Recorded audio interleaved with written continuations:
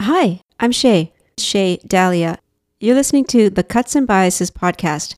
I'm the producer, and this episode that you're listening to is the very first one I ever made. So it's not the most animated as far as the way I speak in it, but it's got a lot of information, so maybe it's better that I did speak really slowly in it. This episode aired in April 2021.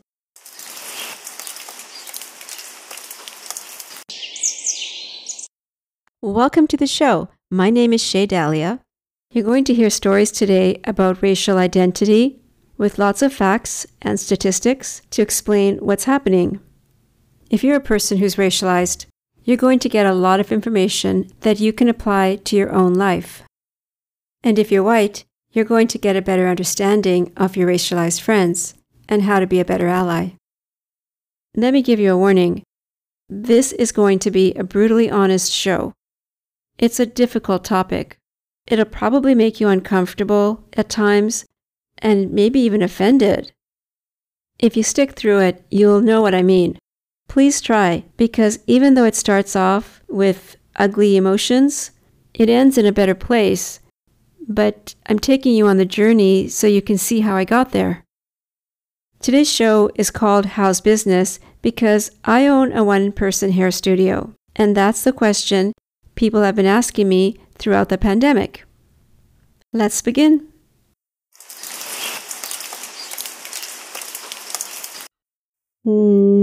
So I have something to tell you today. It doesn't start out good, but it does get better at the end.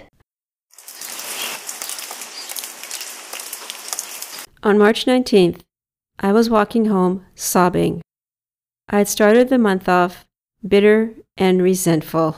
Oh yeah. Because the salon revenue for February 2021 was less than March 2020. March 2020 was when there was a global lockdown. For half the month, I made zero income because I can't work from home. When I saw the numbers for the month of February 2021, my hair started falling out. And it's not better this month, the numbers or my hair. Vancouver wasn't in the situation that Toronto's in. We weren't locked down for all these months. We were only locked down for the global lockdown. That was in March 2020, and it ended in May 2020. Was it that people didn't feel safe coming? In May 2020, as lockdown ended, a Vancouver-based beauty journalist, Aileen Lalor, posted this message on her social media. Salons in BC will be opening soon. If you want to check out what a really great salon reopening plan looks like, check out Poem Studios. It's detailed and specific, and the owner, Shay, has always worked out of a one-chair salon. And she said, so in her opinion, it's the safest place to get a cut and color in the city. By the way, salon safety plans were based on guidance from the Ministry of Health, WorkSafe BC, and if a health inspector comes around, they check them. The province's chief medical health officer, who was profiled by the New York Times for how well she was managing the pandemic, has said a number of times over the last 10 months that it's safe to go to salons. In fact, Dr. Bonnie Henry gets her hair done at a hair salon. The only time she didn't do that was during the lockdown when she tried to do it herself. Oops. During the daily medical news updates, she said, quote, "They say the number one thing not to do during a pandemic is your own hair, and I would say, believe them." End of quote. In the winter, she said, quote, "We took measures that made those environments safe, such as in hair salons. When the rules are followed, we're not seeing transmission in these settings. People can feel safe going into a retail store or an office to get services." Even though she made that statement about hair salons, people didn't book. Not at my salon. December is guaranteed to be a busy month. It was the scariest month. There was a period over Christmas that I didn't have enough bookings to pay for the roof over my head by its due date. This had never happened before. Can you imagine? I don't think anyone could until they're in the situation.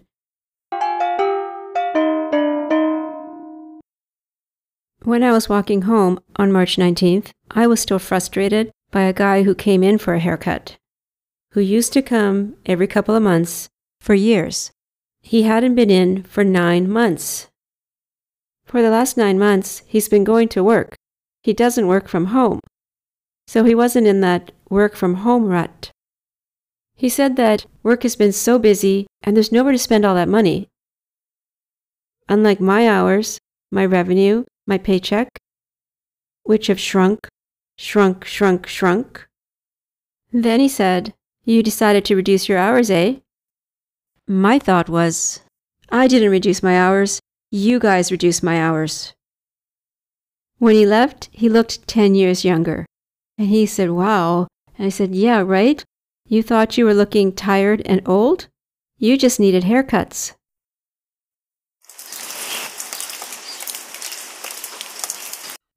One of my clients, who's a nurse and a contact tracer, said that she thinks of me when she's talking to people about what they're doing at work. Because she said, "You're doing everything right, Shay." Then she asked me, "Why do you think people aren't coming in?" I don't know. Some of the reasons would be the same as they are for many businesses during the pandemic. But the percentage of loss above that? I've been thinking about that for almost a year. In the summer of 2020, I talked to an insider in the industry who liaisons with salons and stylists all over the city. I asked her how other stylists and salons were doing. She was surprised that it was so slow for me. She gave me some marketing tips. I also got some marketing advice from a marketing expert. However, months later, it's even slower than it was then. One of my side interests is mindfulness journeying, which is a guided meditative journey that's a creative way to get insight about a dilemma or a blind spot. So I did one to try to figure out what's going on here, because all the reasons that I had come up with are leaky, like excuses. They've all been debunked.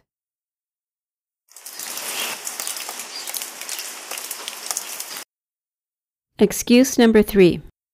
Is it the building? People are avoiding enclosed spaces, and there's an elevator. But there's also a staircase. Not the enclosed fire escape type. This one's a grand marble staircase, double width, open air.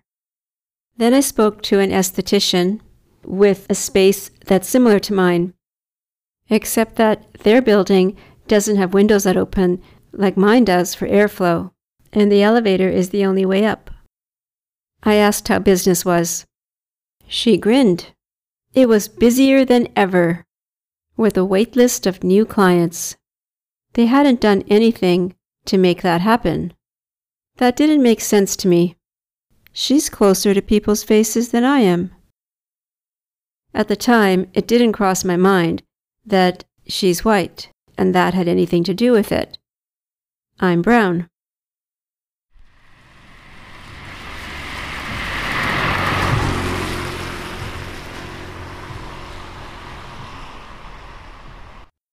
Second excuse, people are working from home, they're not coming downtown, they're avoiding public transit.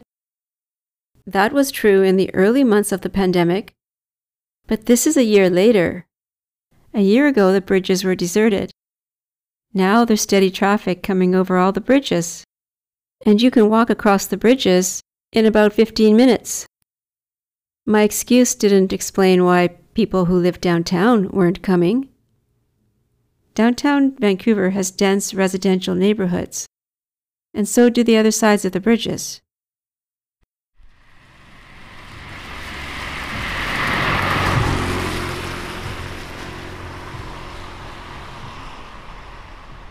In the summer of 2020, 3 months after salons had reopened from the lockdown, I was talking to a hairstylist who works downtown in a salon with other stylists. She said there wasn't a decline in her business at all. Not at all. I had assumed people would feel more comfortable coming to my salon where there weren't any other stylists or clients around. I was wrong. She messaged back, "I hope it gets better for you soon. It must be so disheartening and scary." She doesn't know what it's like. She's white. It echoes what white people say when I tell them racism has happened to me. When they're not saying, "Are you sure?" or not saying anything at all, they might say, "I'm sorry that happened to you." But when I tell a person who's black or indigenous or a person of color, they nod knowingly.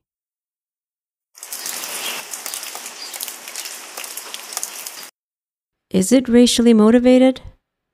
In 2008, when the global stock market crashed and there was a global recession into 2009, when people were losing their jobs or fearing it, clients came in and told me that layoffs had happened where they worked, or there had been other contractions that had happened, and they feared losing their jobs, or they said they had been laid off.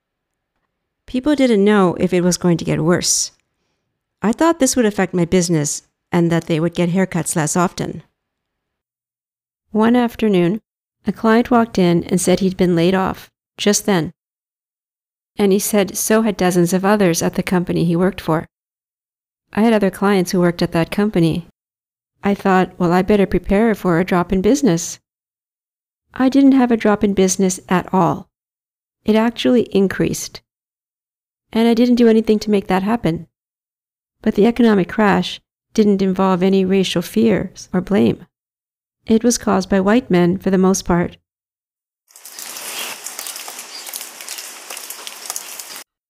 In March 2021, I spoke to the person who's the insider in the industry again, who liaisons with salons. She gave me an estimate of how much business was still down for salons compared to a normal year. Mine was triple that.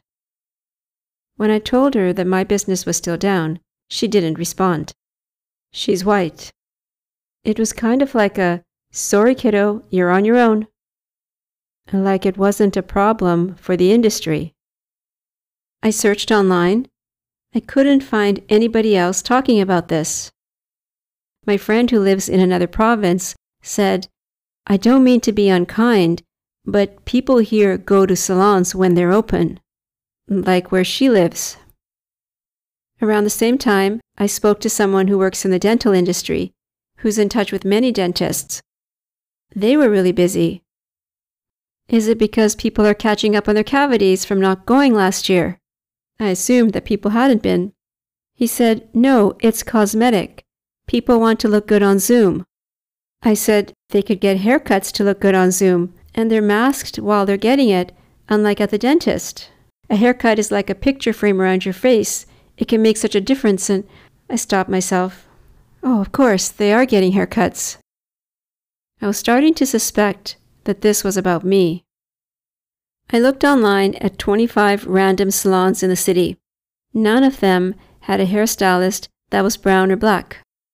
They're not at the same racial intersection as me. I'll have to look into this myself.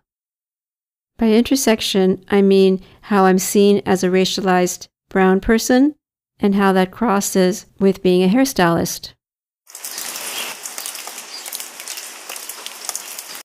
Message to a white friend. "Hey, do you remember that time we went shopping and you put on a blouse from the rack and then walked around the store shopping in it? And I was shocked.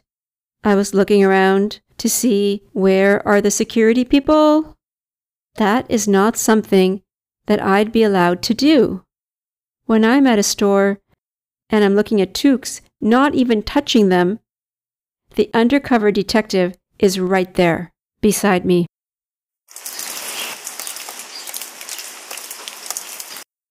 In January, I went to the grocery store and had a memorable experience. My neighborhood is mostly white and of East Asian descent, so almost everyone is a lighter shade of skin tone than my brown skin. Message to a friend continued. I walked into the grocery store and turned towards the fruits and vegetables. Immediately, the security guard who was at the door turned his head. He followed me to the bananas, stood by some other vegetables, and pretended to touch them, which is creepy in its own way, while looking at me. I haven't even shopped for anything in the store yet. All the bananas are green. Fact. In 2020, the Pew Research Center in Washington, D.C. did a survey. The people who were least worried about wearing a mask in a store and being seen as suspicious were white people. Only 5% worried about that. That's from a survey titled, "Many Black and Asian Americans Say They Have Experienced Discrimination Amid the COVID-19 Outbreak." Now back to where I left off. That same week, I was in another store. They'd moved the cashiers away from the front door. I was looking for where they were. I was still far away from the front door, among the merchandise. I turned around to see if they were at the back of the store, and as I turn around, there's a security guy ready to pounce on me. He had to jump back. Was he thinking that I was going to bolt for the door? I asked him where the cashier was, and then I could feel his eyes following me there. Statistics Canada did a survey in the summer of 2020, which they said couldn't be generalized to the overall population. Almost one half of the Black and South Asian participants said that during the pandemic, they were discriminated against in stores, restaurants, and banks. That's from the survey Experiences of Discrimination During the COVID-19 Pandemic.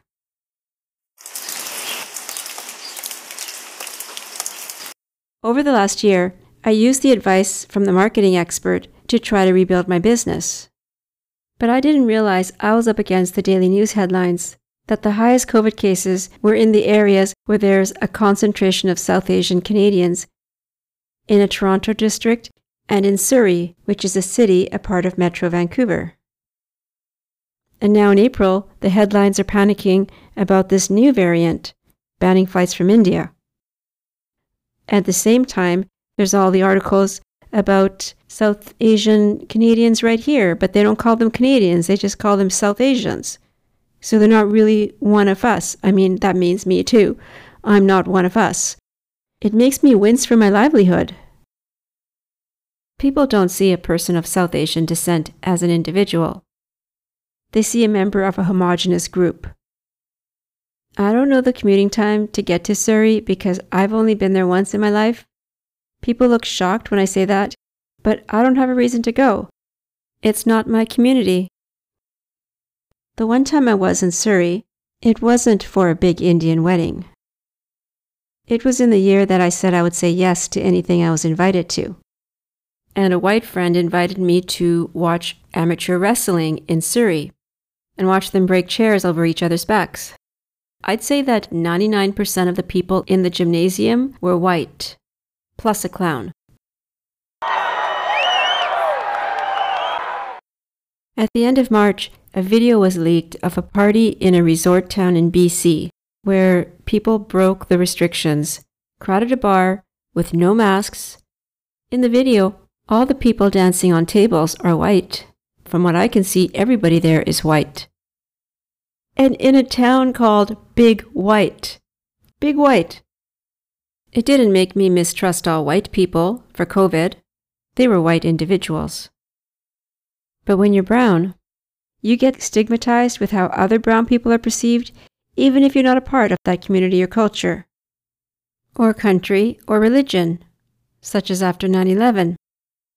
That was the first time I noticed people glaring at me.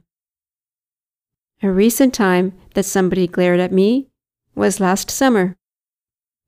It was on a wide sidewalk. There was a couple walking towards me. They were still over 25 feet away. The man pulled the woman in front of him, and they kept walking. Usually people go single file when they're just about to pass you. I assumed he was being considerate, though he did it far in advance, as if he saw danger ahead. When they passed me, he put his arms in the space around her, like not on her, but around her to protect her. I smiled. She smiled back. He didn't. He glared at me. And I thought, Maybe he didn't see my smile quick enough to smile back. But she had.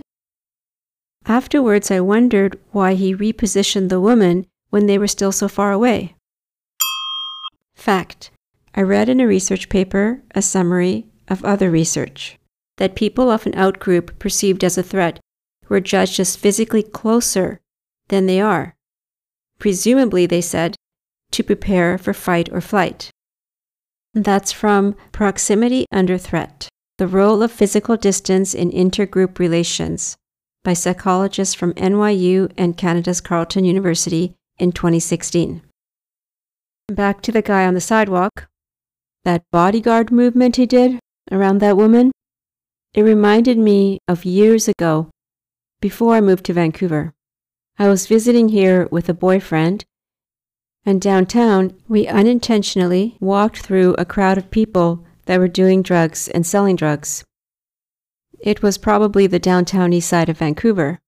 They were jostling around us, and he did that. He moved me in front of him and had his arms around me in that same way as we walked through there. Now that guy on the sidewalk did that with that woman. He thought of me as a threat.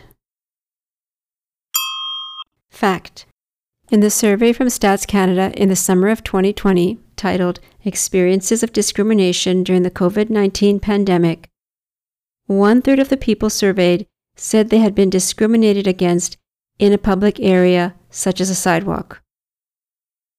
People of Chinese and Filipino descent reported it the most.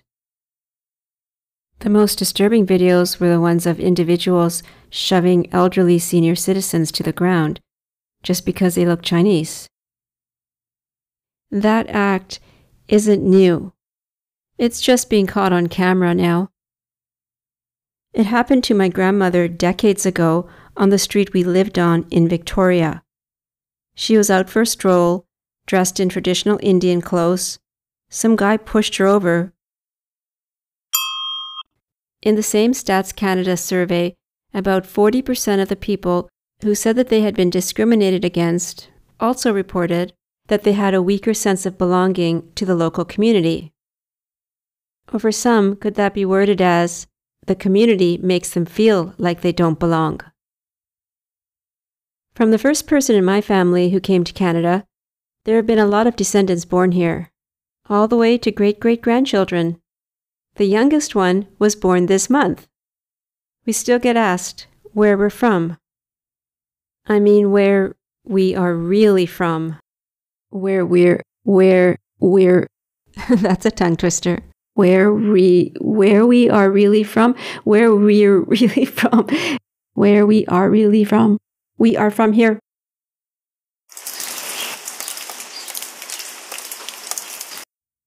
Interethnic threat. Intergroup threat. Between an in-group and an out-group. In this case, it's racial groups. The in-group is the majority, which is white. The out-group is a minority group. But I have to add that people from other out-groups of minority populations see their own group as their in-group, and they see other minority groups as out-groups. A person in an in-group who has intergroup anxiety tends not to think of a person from the out-group as an individual, but symbolic of a homogeneous group. In the theory of perceived intergroup threat, among the causes of anxiety between groups is the perceived threat to health and safety from an out-group. Other researchers have found that feelings of anger and fear about out-groups can lead to anger turning to aggressive behavior. Well, you don't need a degree to know that. But fear, it turns into avoiding contact with anyone from the out-group.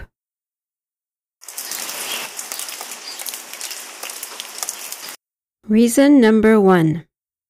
Racial bias. Unconscious racial bias. Consumer unconscious racial bias. When the client who is a nurse had asked me, "Why do you think people aren't coming in?" I didn't want to see the elephant in the room. The Indian elephant. However, this March, when I was open to seeing other perspectives in a mindfulness inner journey, this is what showed up. Even then I said, don't say it out loud. It'll stigmatize me. Ignore it. But if I don't look at it, I'm colluding with racism about me. Warning, if you're white and you got this far in listening, this next thought might not be about you.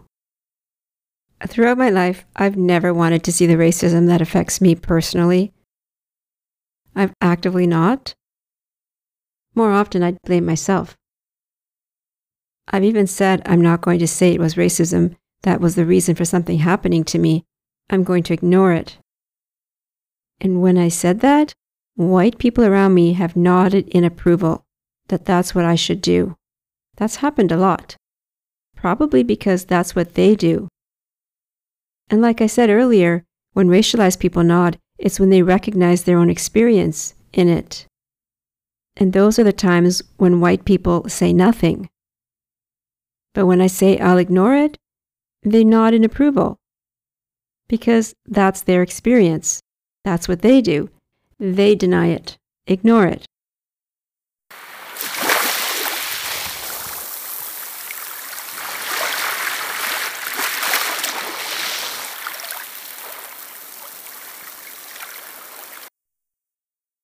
The Mindfulness Inner Journey helps you see blind spots in your self-awareness. When racism showed up in it, I reluctantly challenged myself to look at this hidden perspective, and I applied the facts to myself. Remember, it didn't make sense to me that the other two women didn't have a drop in business like I did? From Statistics Canada's report, Impact of COVID-19 on Businesses Majority Owned by Visible Minorities, third quarter of 2020. Compared to 2019, 1/4 of all private sector businesses had no change in revenue in 2020. 1/5 of businesses, majority owned by racialized people, had no change. And almost half of businesses, majority owned by racialized people, reported a 30% or more decrease in revenue. Less than 1/3 of all private sector businesses said the same.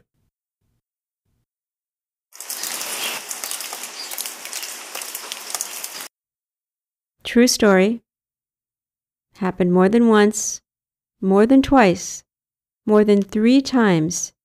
Before 2020, a new client would come in. They could be white or a person of color. They would tell me that the last stylist didn't cut their hair the way they wanted it cut, and they'd blame it on the stylist's race.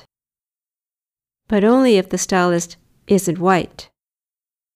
If it was a white stylist, they would say it's because the stylist didn't listen to them.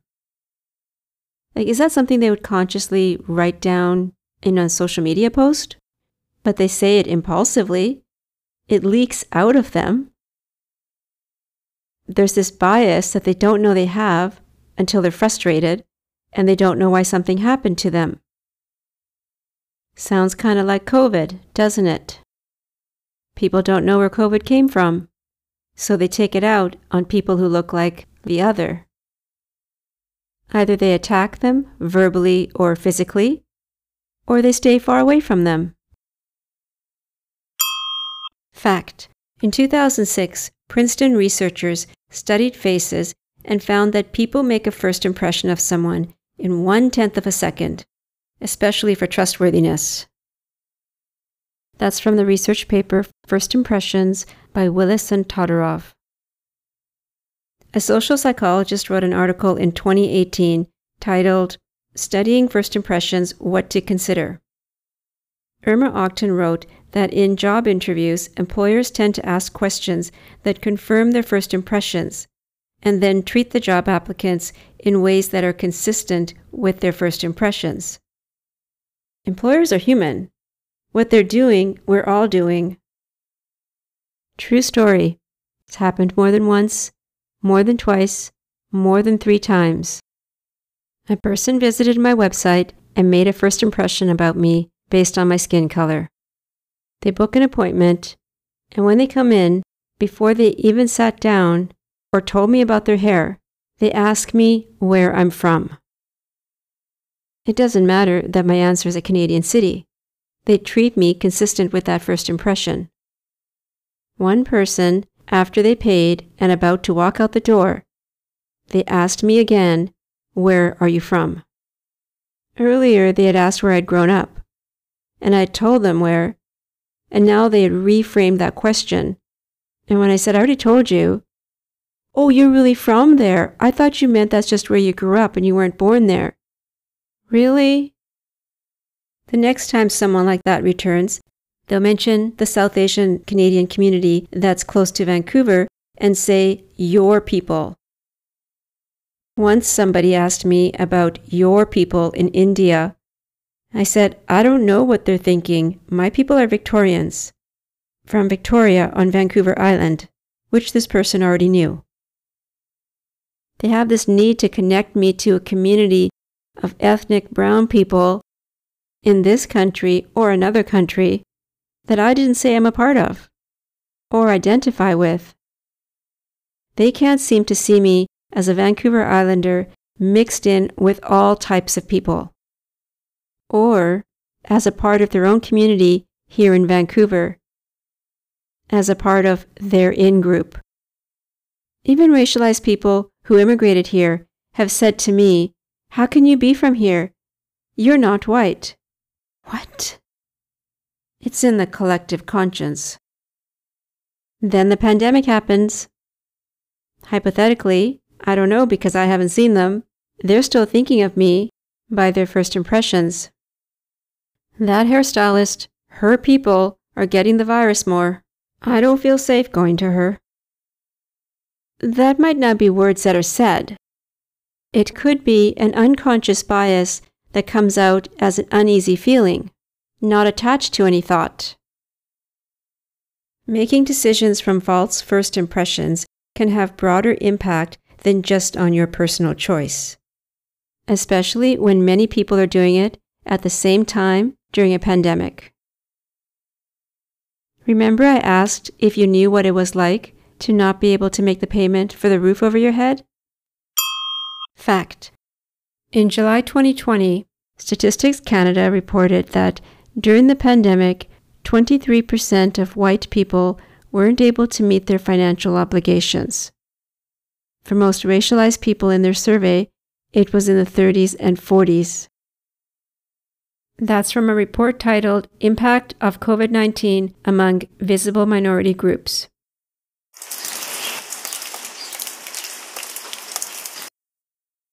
In March, a Canadian doctor publicized racist comments that were made about him. He's based in Burnaby, which is a part of Metro Vancouver. He was in a video talking about the pandemic on a Vancouver news channel. He's Sikh and wears a turban. People posted racist comments about him that linked his race to his credibility. Dr. Narang tweeted, "Unfortunately, we are conditioned to expect these. It has been part of my training." There's a video that shows what they have to put up with. In 2017, someone caught on video a Karen in Canada. She was at a clinic in Ontario demanding to see a white doctor. She refused to see any of the racialized doctors and said it in very colorful language. There's actually a number of articles about Canadian healthcare workers who are people of color speaking out about racism from patients.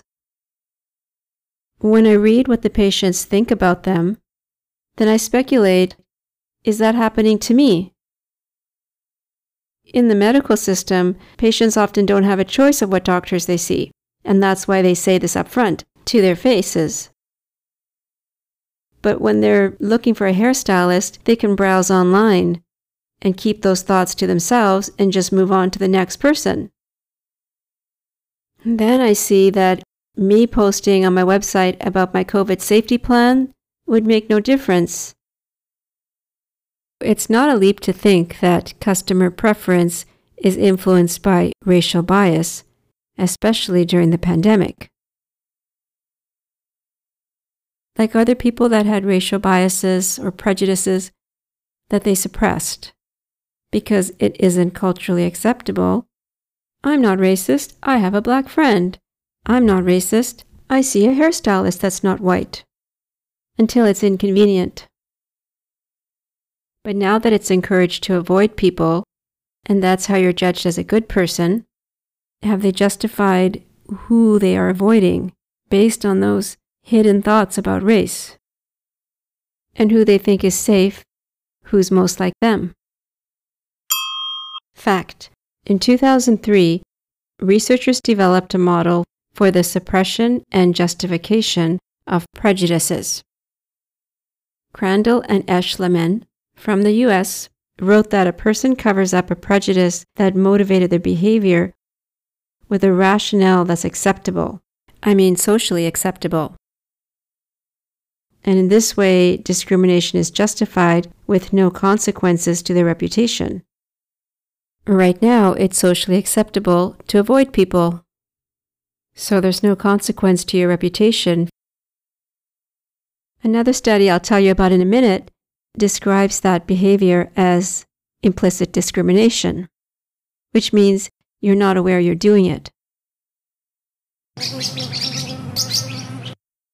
The average amount of time a person spends browsing a new website is about 15 to 45 seconds before they hop off and check out the next one. And that's how quickly someone would be making a decision about which hairstylist to pick on the website.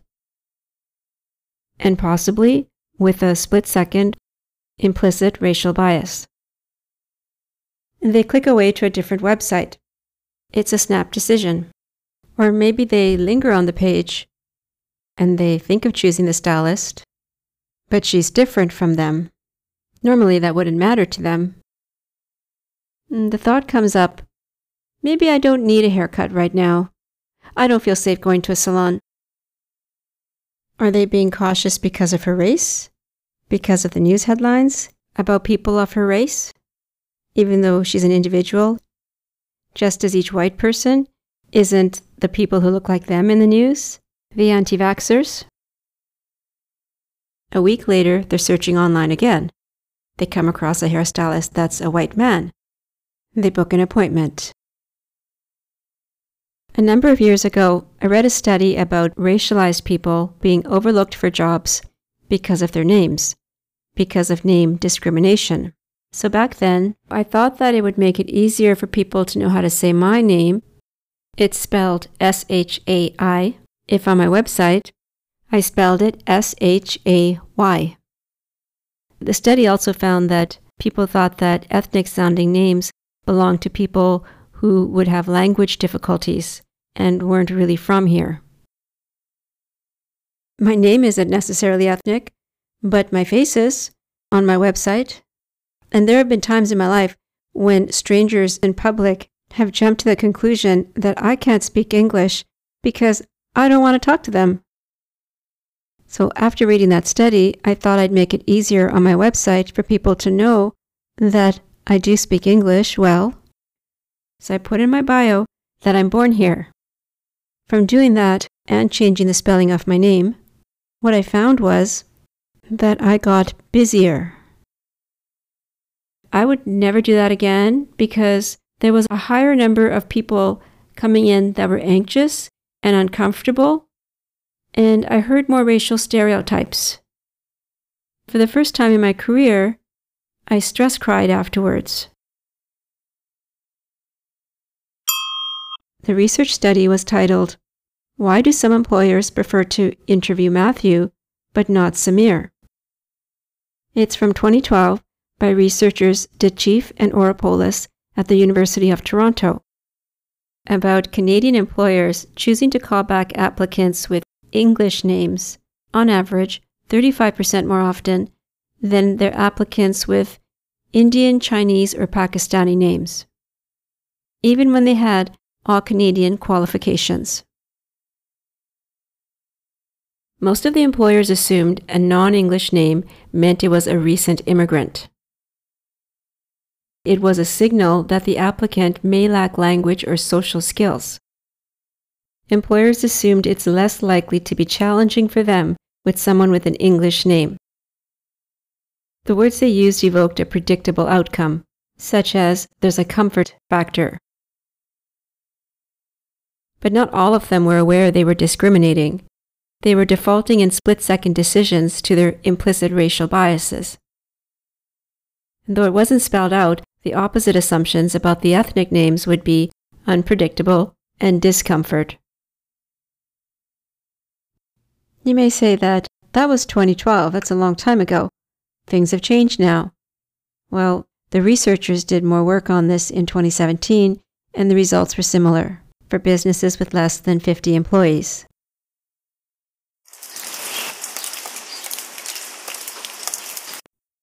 I opened my studio 14 years ago. This March was its anniversary. Normally, this would be a moment of levity. No, sorry. It had taken years to build up my clientele. Then it was wiped out last year. And people are making decisions from their gut, fears, which are directed by implicit biases. That's the opposite of how the province's chief health officer, Dr. Bonnie Henry, has based her decisions on data. This month, in March 2021, she said, "We are not seeing transmission from personal service settings like hairdressers. It's because we know that people are taking precautions, that there are small numbers of people going in one at a time." This time, unlike December when she said that, I didn't feel hopeful.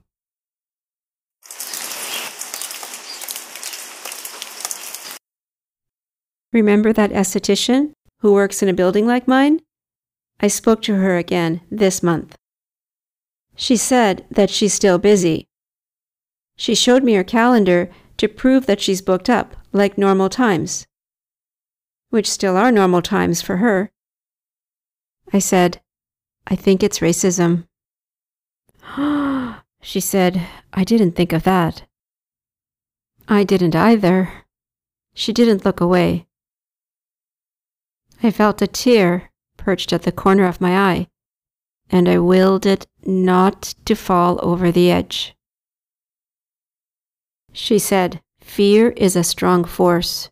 It makes people break bonds with people they've known for years." She didn't say, "I'm sorry that happened to you," or stay silent, or doubt me, or blame me. She reacted viscerally because she's seen this behavior before in the country she grew up in. I said, "This has always been here.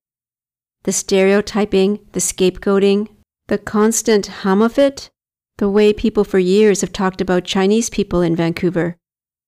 Every day in small talk. Now look how that's blown up." She looked slightly away. Her eyes looked like she was recalling something that she used to be aware of. As I was talking, I tripped over a memory. Years ago, I had told her not to badmouth people of East Asian descent anymore. At the time, I had come from getting a blood test, and I had told the man there that I was glad that I'd gotten him again. It was because of him that I was no longer scared of needles. He had a way about him that calmed me down. Then I saw her, and I told her where I'd been. She said that she didn't like the staff there because of their work performance, and she blamed it on their race. I got so hot-tempered about it, and I told her, "Don't talk like that around me again." She said, "It's what I see." I said, "You see what you want to see."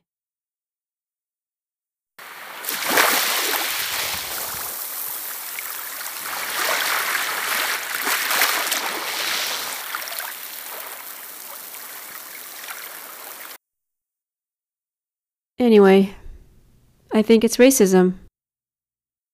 All the other reasons feel like grasping at distractions, like gaslighting. When I say racism, it feels like a sinkhole. It's so big, vast, invisible. People can't see it. A sinkhole forms when the foundation beneath the surface softens, dissolves, and creates holes. It's hidden from the surface until the empty spaces underground grow so large that the ground above has nothing to support it and collapses into them.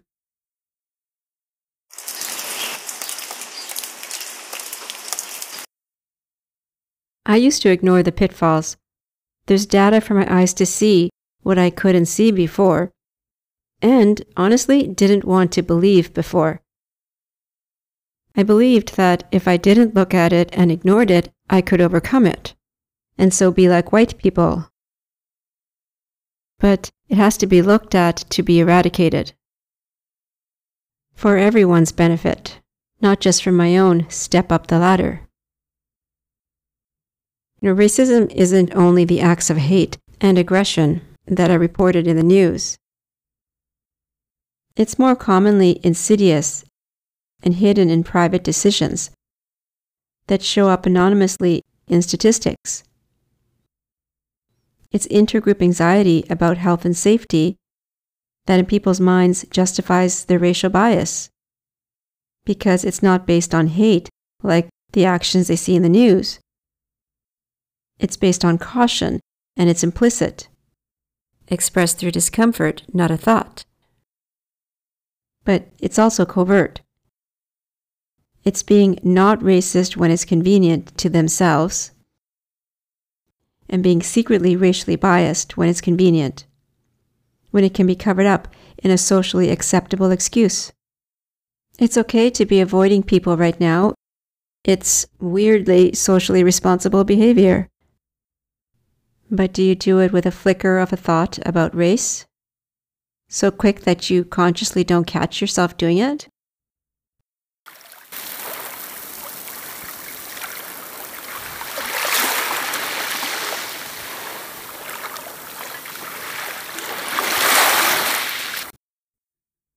Bonus reason.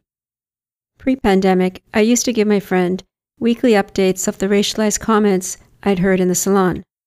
Some ignorant, some offensive, usually unintentionally. She once said, "Who are these people?" I said, "All kinds of people. People who identify as not racist." In this last year, guess how many times it happened? Not even once. Not at all. The kinds of people who say such things didn't come in. But to be clear, they're not racist people. But that's not the same as being anti-racist, anti-racist. It's not even about being anything. It's about the choices you make. A choice you make is either racist or anti-racist. It fluctuates with every decision you make. So you have to be aware of it all the time. You can't get away with saying, "I'm not racist, so I don't have to think about it." No, that's not how it works. That concept was developed by Ibram Kendi. He's a leading expert on anti-racism research. He wrote the book, How to Be an Anti-Racist. To be fair, there are white people who have believed me and shown solidarity, but only in the recent years, and mostly since what happened in Charlottesville in 2017. You know, the torch rally. One time pre-pandemic, a white client in the salon said something in support of racism on purpose. I took care of it, but one white man later gave me helpful advice on what to say if I had to talk to that man again. Another white man got visibly upset and said he didn't want that person back in here. That may not sound like a big deal to say that, but a lot of people make excuses for people or don't think it's a big deal. So the fact that somebody did and showed support that way, unfortunately, it's not a more common response. So it stands out. A woman who's white said, "This is your safe place." and it shouldn't be something you have to deal with outside of the bigger world. Another man said that when his parents' friends make racist comments, he tells them, "You're talking about my friends." Those are the types of people that have been booking regularly throughout the pandemic. Anti-racist people.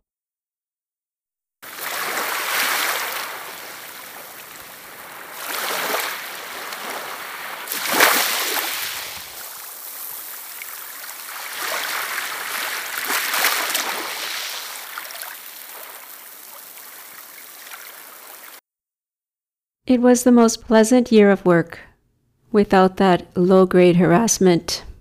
I was able to work in peace. I consistently did better hair than I have ever done before. The room also feels better. The energy in it is fresh.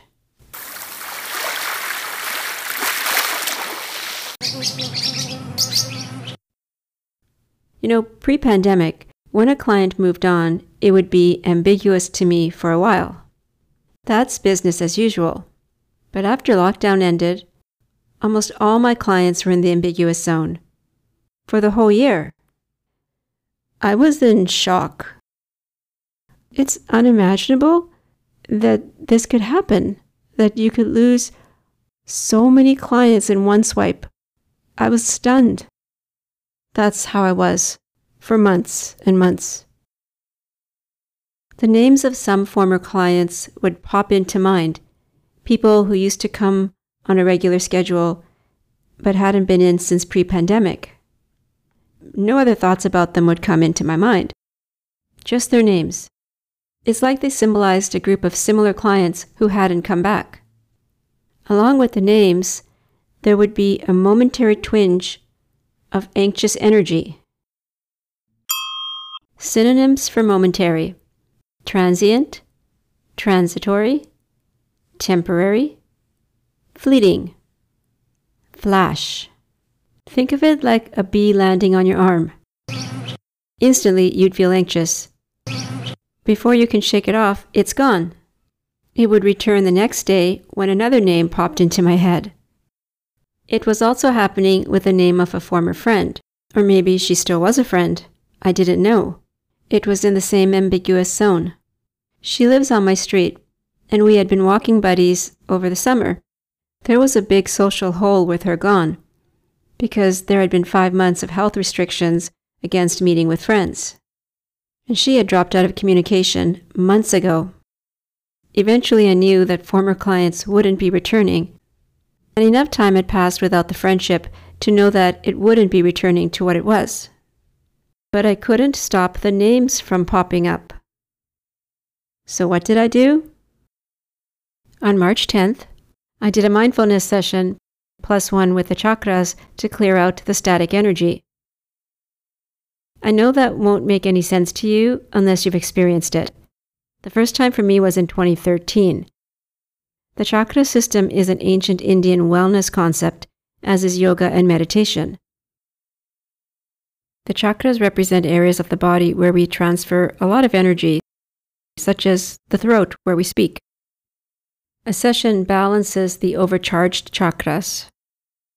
If you've ever said Om in a yoga class, you've felt the energy I work with. Synonyms for energy: chi, ki, prana, chakra, vibe. It feels like Om, breath, in the flow.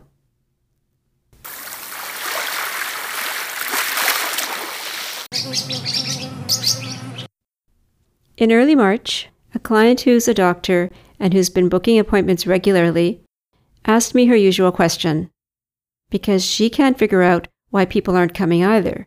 She said, "How's business?" Last time she asked me that, I had said, "I don't want to talk about it." This time I said, "It still sucks." I wasn't upset after saying it. I told her, surprisingly, I'm not bitter or resentful after saying that. I don't know why. After she left, I remembered why. It was because I did the mindfulness journeying and the work in the chakras a few days before that to clear out the energy that I was still carrying around from those feelings. And what had come up in that session had liberated me.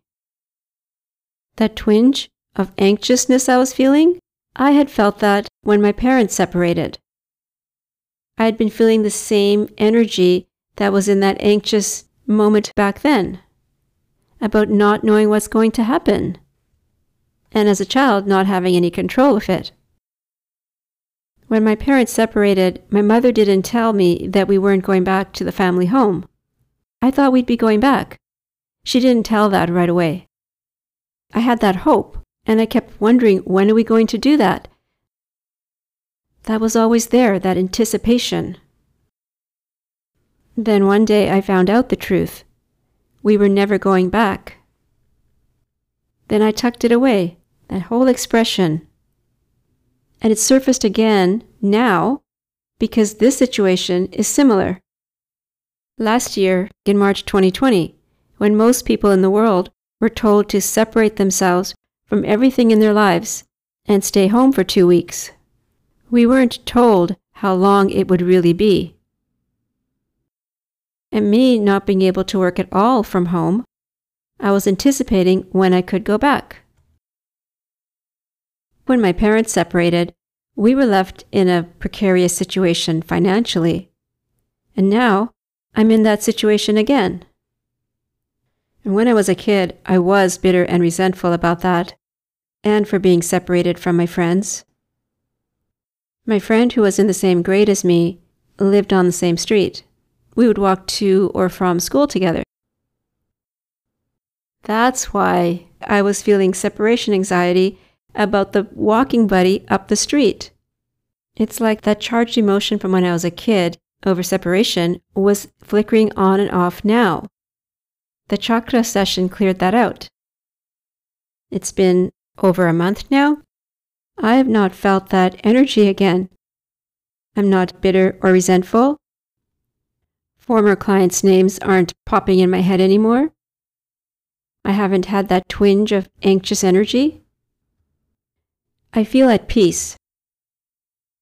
This doesn't mean that I don't have sadness and other emotions coming up. I definitely do. But I feel them now. Before, all I felt was resentment and bitterness. I was stuck there. The other half of that session was the mindfulness journey that showed me the blind spot in my business. It made way for me to be open to other possibilities than the one that stuck on repeat. It's like when you're driving in heavy rain. The windshield wipers only let you see enough to get by in a repetitive way. Then the weather system changes, or in this case, the chakra system. The wind blows the clouds away, and you can see what had been blurry in the rain.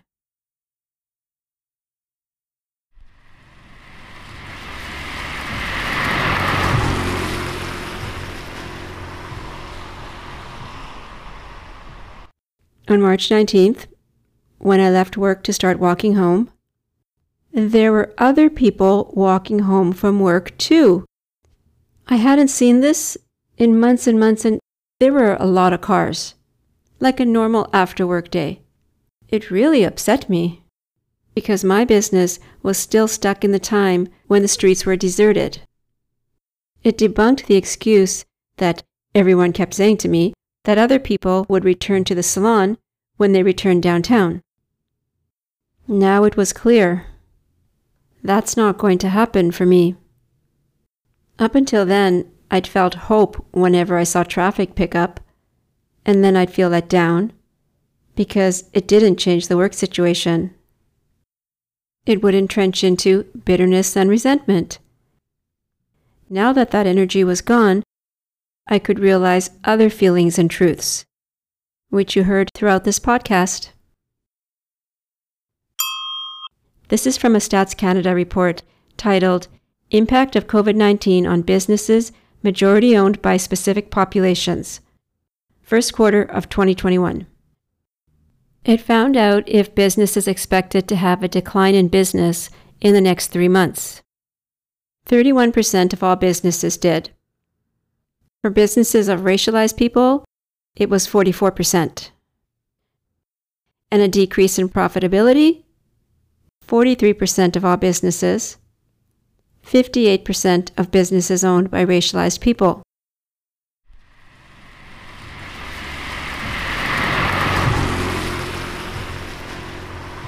You decided to reduce your hours, eh? I turned on a podcast to distract my thoughts. The podcast guest was chipper. In a huff, I turned it off. The rain was starting to spit in the atmosphere. I put up my hood. I searched for another track. But everything I downloaded I'd heard before. Then I saw a track that I downloaded months ago, the Solfeggio Frequency 528. As I walked, listening to the first notes, feeling defeated by racism, immediately the music felt like my mother hugging me. I haven't hugged my mother, not in months, which has been common for people during the pandemic. Not in years. She died years ago. I started to cry, and then sob and sob.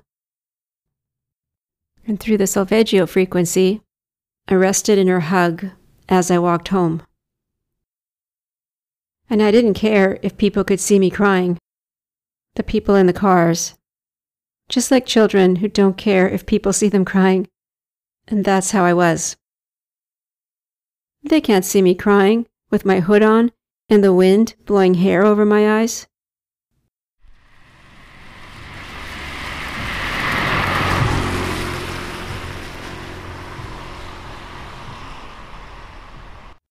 By the time I got home, I had stopped crying. I took some time out to listen to some new music. There was a critic's review of a singer's new album. The critic said that the singer was acting like he'd made What's Going On. I wondered, what's that? What's going on? It's a classic album from 1971 that somehow I missed knowing about. The title song has the words mother, crying, loving, and dying in the first verse. As I was listening, I was thinking about what am I going to do for Plan B to supplement my income. In the last few years, I have had a side project. Creatives have hired me to help them get creatively unstuck using mindfulness and chakra energy. And this year, I facilitated a couple anti-racism workshops for self-development to see your blind spots about racism. But who am I to do that? I turned on another song from that album. The title was Right On. That was that era's slang word for approval and encouragement. I laughed. I'm on the right track. Links to the facts I referenced are in the show notes at heyshay.com, HEYSHAI. Hey, if you're anti-racist and you need a haircut or color in Vancouver, look me up. I'm at Poem Studio. The website is poem.ca. P as in pony, O, M as in mullet, E. Hi, this is an update from the future. In 2023, I closed Poem Studio. The new website is www.shay.hair, SHAI.HAIR. When I was doing that podcast, I didn't think anyone would believe me because I didn't have the actual facts that I needed, but I found them in 2022. I found out that during the time I was wondering what's going on and researching my podcast, American researchers were collecting data on pandemic discrimination. And one report was published in the American Journal of Public Health from a study done in December 2020 to February 2021. The result was that all racial ethnic groups experienced higher levels of COVID-related discrimination than white people did, such as people acting afraid of them. More than half of the people who experienced it said discrimination occurred sometimes or always. The researchers found that it was much higher than in 2020. Who was doing the discriminating? A lot of people. The report said that the pandemic had exacerbated pre-existing resentment among racial ethnic groups, and that 42% of all adults in the U.S. are extremely likely to engage in anti-Asian behaviors during the pandemic. The survey included Asian Americans from ethnicities that were Indian, Chinese, Filipino, and other countries. In Canada, one of the first groups that was stigmatized besides the Chinese were people of Filipino descent, because one of the first mass outbreaks was in a meatpacking factory in Alberta that employed a lot of people of Filipino descent. I read news articles at that time that speculated the cause was their lifestyles. It later came out that it was the employer's fault because there wasn't enough room to social distance. They were overcrowded, but the harm to their reputation was already done. And then in 2021, when I was doing this podcast, it was people who looked South Asian. In late April 2021, on a Saturday, I was walking home from work. It was about 10 o'clock in the morning. I started work at 8:30 a.m., and I was already walking home. This had never happened before the pandemic. I passed a salon. It was like a normal Saturday in there. At that time, you were allowed to have people in a salon, socially distanced. This place did, but there were about 15 people in there. A man had his young son with him. The front door was closed, and there weren't any windows open for airflow. So it wasn't like people were afraid to be around people. They were all in there, and they were all white. Well, my salon was me, just me, and one client in the room at a time, with them facing an open window. And people weren't coming. This was new for me, to notice white people, because I had grown up, taught in school and in Canadian culture, not to see white color or call it out as such, and to do so is gauche. That was the week in Canadian news that the headlines were calling for a ban on flights from India. The Vancouver Sun's headline was, COVID-infected people arrive in BC from India as Trudeau ponders flight restrictions. In the small print in that article, it said, during the same period, infected people also arrived in Vancouver from Amsterdam and the US. But people read the headlines. They don't read the small print. The flight ban for India was in the news for months, until the end of September 2021. My business hadn't picked up, even though the general public had been getting vaccinated since April. And Vancouver's Mayor Kennedy Stewart had said on September 1st, in a tweet, that Vancouver's vaccination rate was over 90% for at least one shot. Fact. A global research company that's been around for 50 years, called IBIS World, did a report on hair and nail salons in Canada. The average decrease in revenue in 2020 was 25%. As you know, as I said in my podcast, mine was much higher than that. There are a lot of reasons for why people didn't come in that were normal, and every salon and every hairstylist experienced them. But what I'm talking about here is the extra percentage, the reasons that are not the usual normal reasons that we associate with the pandemic.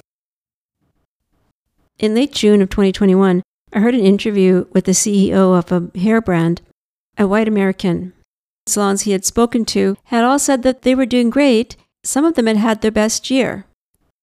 He said the salons that didn't make it through were weak anyway, and they just failed sooner than later. He said people who were making money before the pandemic made money through it. That was hard for me to take because my business revenue had been going up and up and up every year and hit a peak at 2019 and then fell off a cliff because of the pandemic. This CEO man was basically blaming someone like me rather than all these stats out there that I have that prove that it could be something else happening here.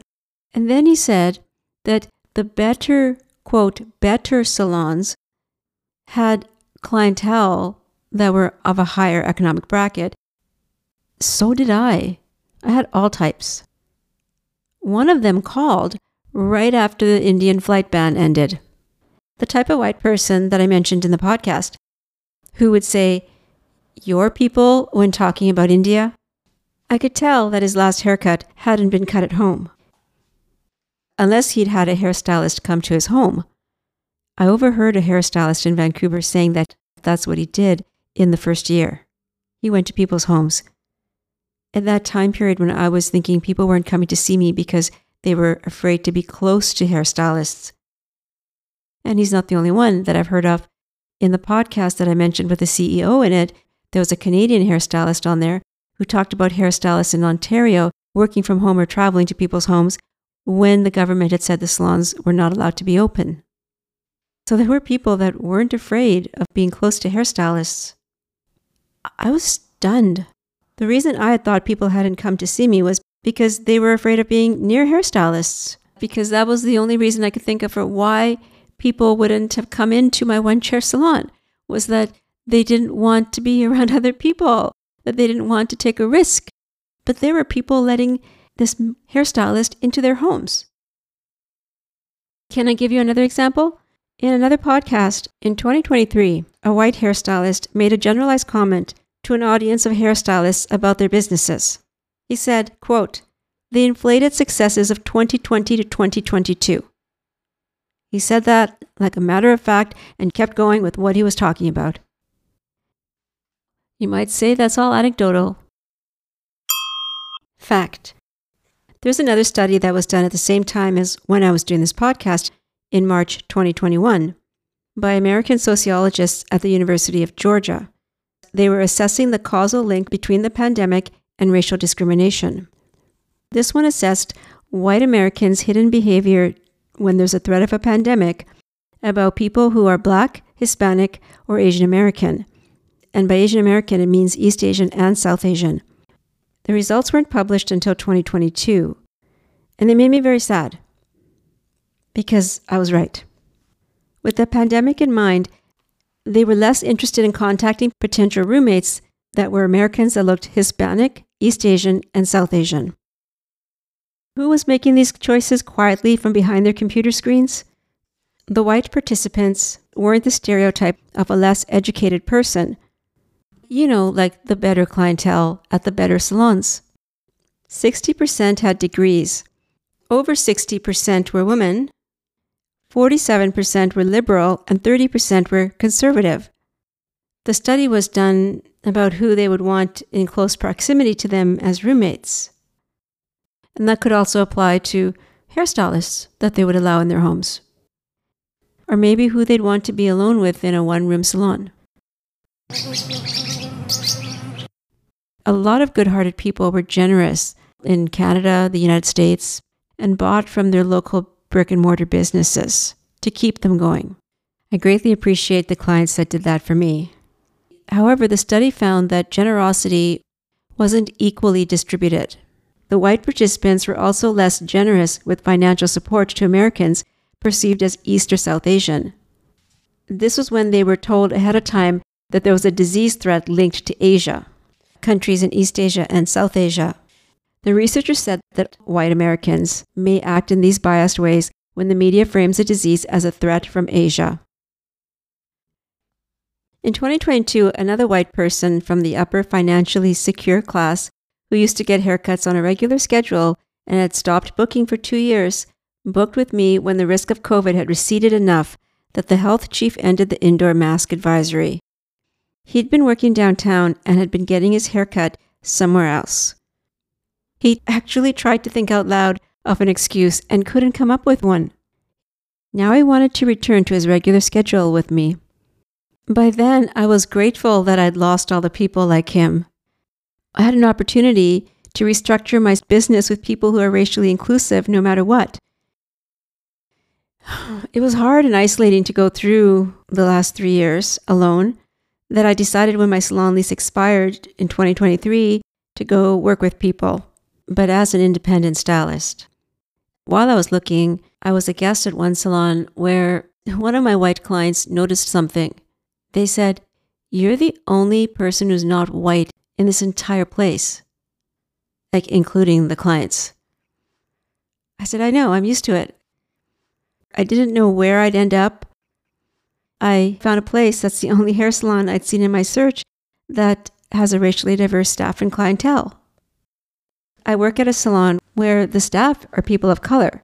I've never worked in a place where I have not been the only or one of the only people of color. This is new for me and it's great. On the 6-month anniversary of closing my salon, I posted an update on Instagram, and this is what I wrote. It's been 6 months since I closed Poem Studio. Yesterday, a newer client who started seeing me within the last 6 months told me why she likes the way I cut her hair, and how my combination of cutting and styling is different from how other stylists had done it. She said that for her entire life, she'd styled it to control it. Now I was cutting it to allow her hair to do what it wants to do. And people are telling her she looks better. I said that the other way on her looked austere, but when she speaks, she is warm and soft. Now when she walks into a room, how she looks matches how she sounds. She said, "You could open your own salon." I was taken aback. I said, no one has ever said that to me before, because I had my own salon for 16 years. I closed it 6 months ago. What she said is the best compliment because I've already done it. And it reminds me of what I accomplished that most stylists never do.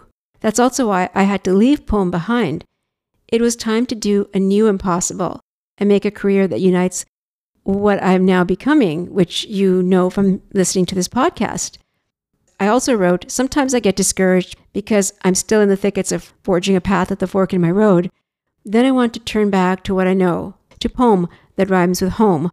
But synchronicities keep happening that are encouraging. I share a story about one of those in a podcast episode. It had had a small number of listeners, which was discouraging and made me want to give up. But then I remembered the story that I shared in it. The universe is listening. You'll know what I mean if you listen to the episode.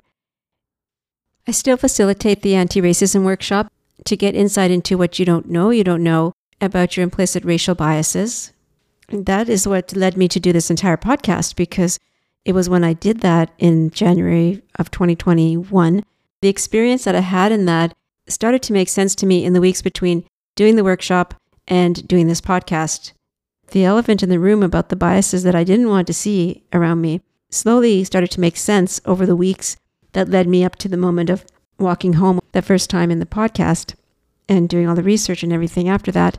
And what happened in that workshop felt very real and didn't feel clouded like everything else was. That was the guidance that I kept throughout doing this podcast, even though nobody else was recognizing what I was saying I was now seeing. That is what I offer now in those workshops. It keeps your passion going when you just want to give up on it. And I also do chakra sessions like that as well that help creatives, especially to find their direction like I did and to get themselves back in flow like I have as they pursue a new direction in their careers. I'm doing everything that I said I wanted to do in this podcast, but it's all come from inside me. It's all come from my own guidance. There hasn't been anybody else saying you should do this. And that's what I create in my workshops, is that space for them to have that experience so that whenever they have that doubt and want to give up and go back to what was comfortable, they can say to that part of themselves that's doubtful, "What have you ever done for me, Mr. Doubt? What?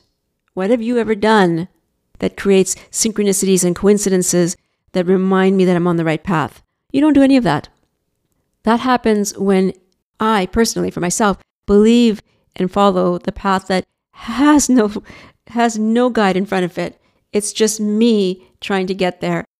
That's the path that is the right one. And it keeps showing me itself that way. And it keeps showing up that way for me, saying, hey, you're on the right track. You're on the right track. You're on the right track.